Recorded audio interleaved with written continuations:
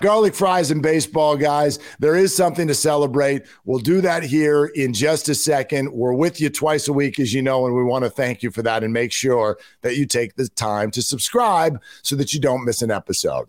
All right. Last thing is that this was a fun week for the remembering of 2012, which is funny because I think when you look back at the 3 World Series championships for the Giants in recent years, 2010 has that identity of being the first. And 2014 has the identity of Madison Bumgarner. Absolutely. 2012 is one I had so much fun watching the ceremony, so much fun even watching what NBC Sports Bay Area put together after the Giants went out and won that game, because it is so, it's so good. The memories of this, the things that happened, the acquisitions, the speeches, the deficits, the facing of eliminations. It is the one that is sort of stuck in the middle that I think people forget the little interesting aspects of that World Series run.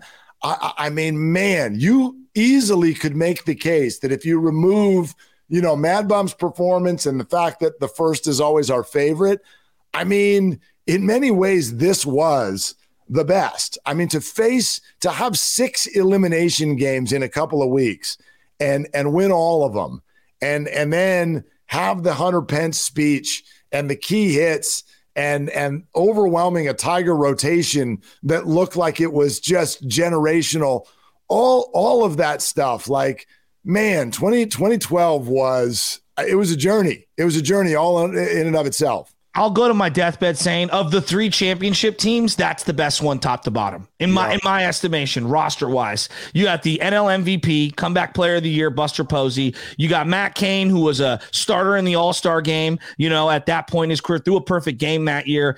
He was outstanding. They did it without Brian Wilson, which I think everybody forgets. The guy blew his arm off. Yep. And then obviously Romo and Casilla and Affeldt and Lopez and all those guys stepped up. Vogelsong, one of my favorite all-time competitors. Lincecum coming out of the pen, the redemption arc of Barry Zito. I mean, I remember him signing here thinking he's going to be the savior. He's going to turn things around. And he gets deactivated from the 2010 roster. And then to have what he did, and then Pablo hits 3 home runs in the World Series, like so many elements of this. It's just that, to me, that team, and they beat a Detroit team. Go back and look at Ian Kinsler, Prince Fielder, Miguel Cabrera. That team was loaded. Yes. I mean, just, Verlander, what they're throwing at you in terms of starting pitching, Scherzer, for the Giants to work through that and sweep them. And also just the images. This is what it is for me. There's so many images of that whole run. Buster's grand slam off of Latos.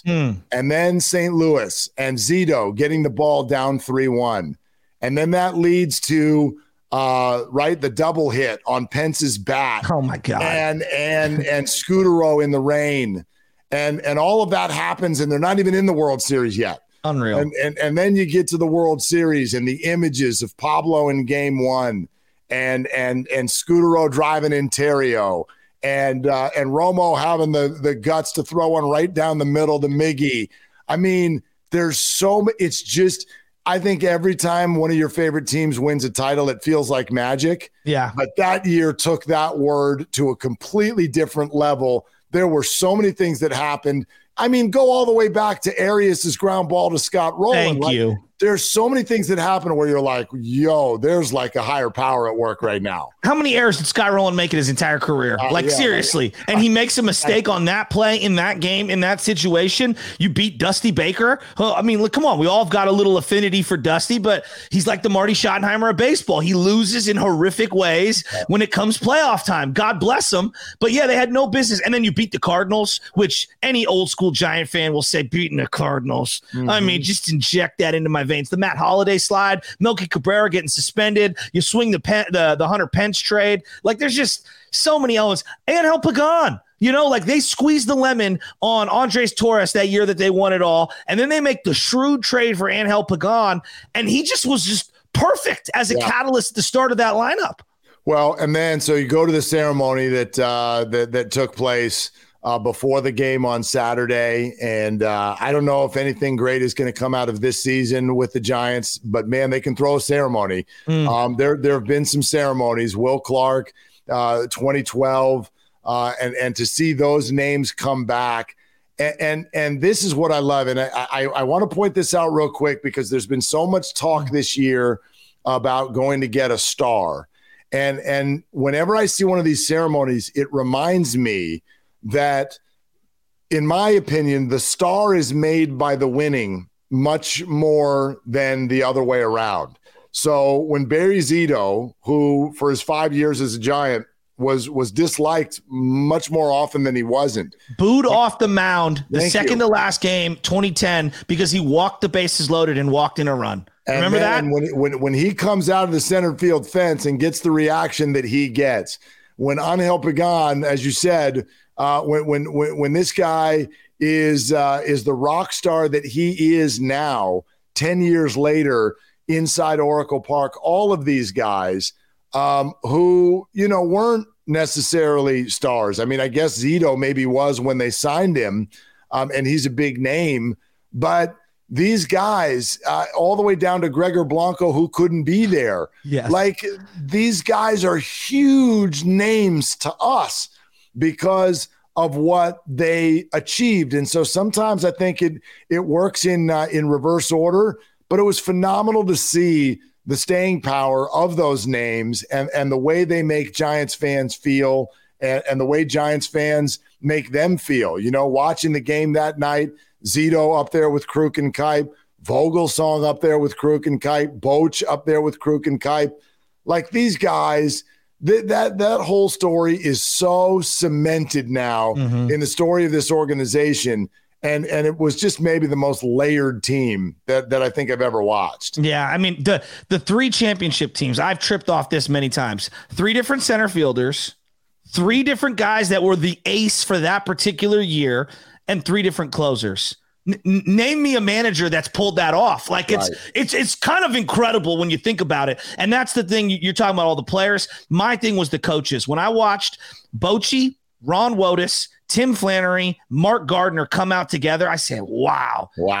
Think of the players in a Giants uniform alone who had their best year or reversed whatever downtrend that they had once they put on the uniform and played for those guys. That coaching staff, the wise men, if you will, they are legendary. I mean, from Jason Schmidt to Lincecum to, the Mark Portugals of the world. Think of how many guys had their best pitching years with Righetti and Mark Gardner kind of blowing nothing into their ear. I mean, look, they're still getting ad campaigns 10 years later, right? How many third base coaches get ad campaigns a decade afterward? You know what I mean? It's crazy. So, yeah, they did an unbelievable job, and there just is not much in terms of a feel better situation for Giants fans. The only hard part, though, when you're having these ceremonies with what they're going through right now, is it also works as a reminder.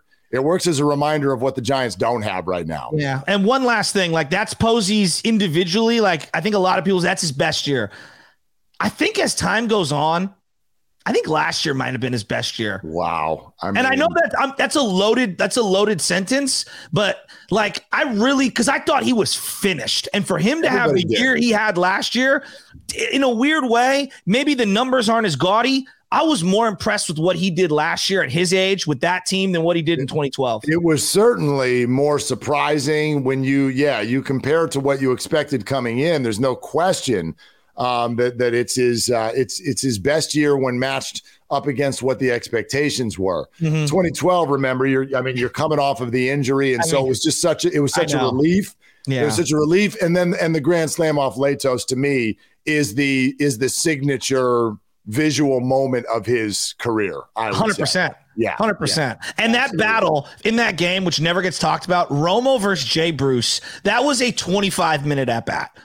Oh, I mean, I can't believe I went through all the visuals of that playoffs and left that out. How many foul balls? And like, I swear to God, that was a 25-minute at bat that will, in my mind, as crazy as that game was, the way it ended, no one ever brings it up. And I'm like, that Romo Jay Bruce at bat lasted forever. Well, and his interview after or late in the game that they showed, his interview, he was like, there was no way I was going to lose that battle. And I was like, I wish you would have told all of us because we were dying out here, man. Absolutely dying. But man, yeah, really, really fun trip down memory lane. All right, we're back at it a couple times next week.